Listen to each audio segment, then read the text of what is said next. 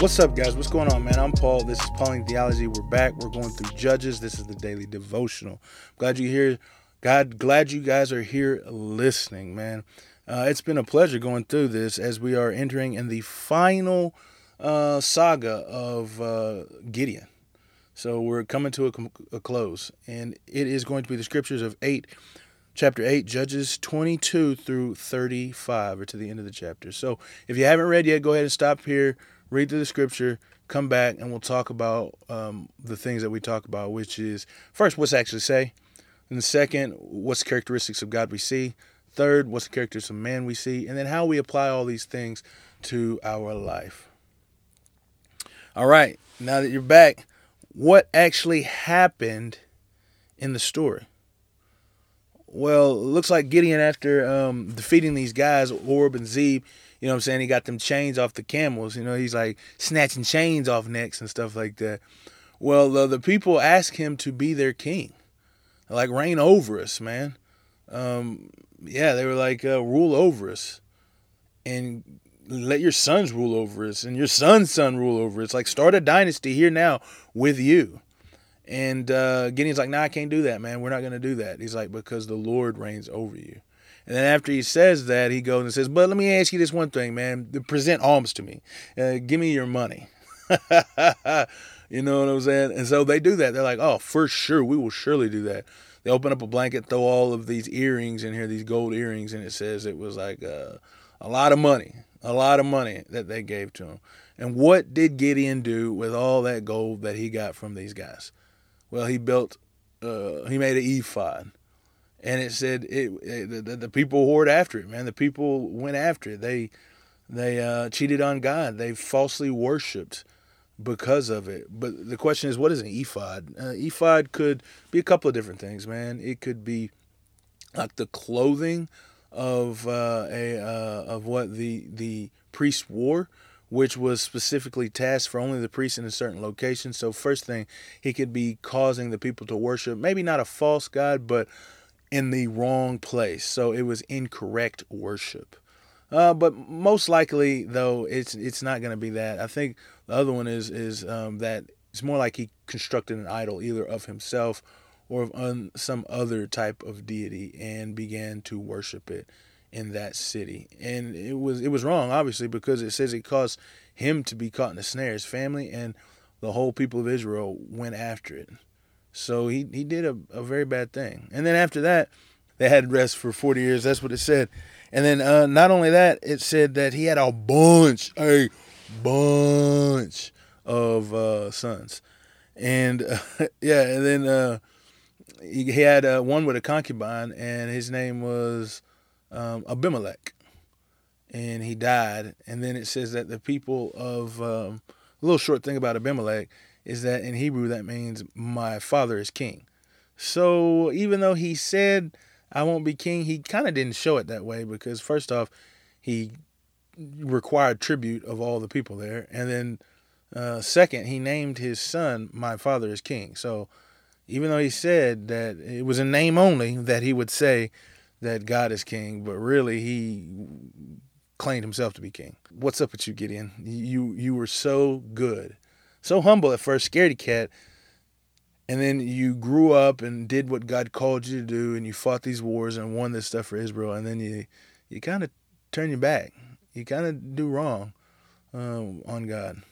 After that, it says that Gideon died, but the land had rest for 40 years, so he ruled over it pretty well. And then Gideon died, and it said that the people went back to the thing that they do so easily, which is serve other gods.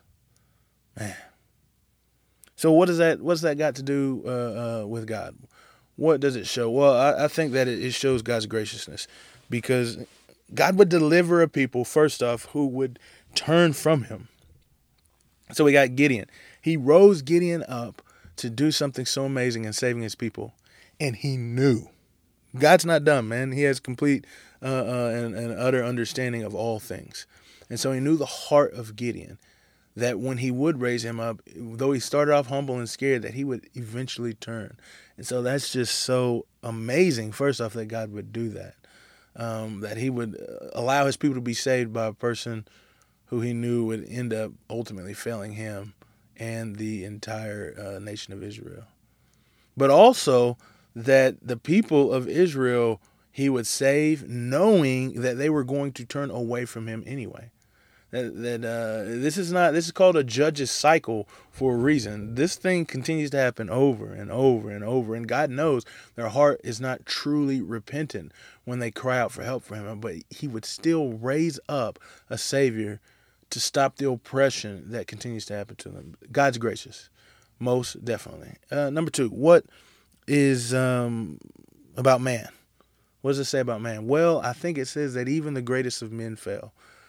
Your childhood stories, my childhood stories, always talked about Gideon as being this great guy who commanded the armies and won the war and tested God, and God proved himself. But we don't get to the part where he builds an idol. Some even say that ephod is him, a statue of him wearing that ephod, and that others will worship him. So that's even more contrary to his bait about that God rules over you. But first, give me your taxes, and then I'm going to name my son, my father's a king. Then I'm going to put a statue of myself up so that everybody can worship me. So yeah, even though you might see them as one of the greatest of men, the best of men, well, the best of men fell. The best of men fell.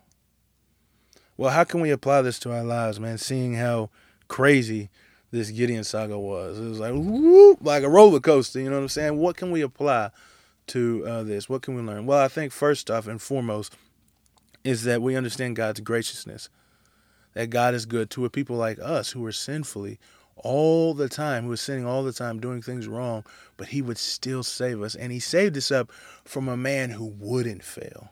That is the God-man, Jesus. That he would save us through Jesus, that he would deliver us from our enemies, from our oppressors, which is sin and death, through one who would never, ever again die, who would never, ever fail. Jesus. That's the biggest thing we can come from this. But I think another important thing is that, man, the people that we look up to sometimes, I think they're so great, which they are, may fail us, man. And that's okay. I mean, it stinks. It's bad. But God forgives. He's gracious. But as we see these people and we see they fail, we recognize that they're human and ultimately know that we are following Christ. We are following God and that we're not following men. So I pray this helps you today as you go through your life in morning and afternoon or night or whatever time it is, that you remember these truths and hold them dear to your heart.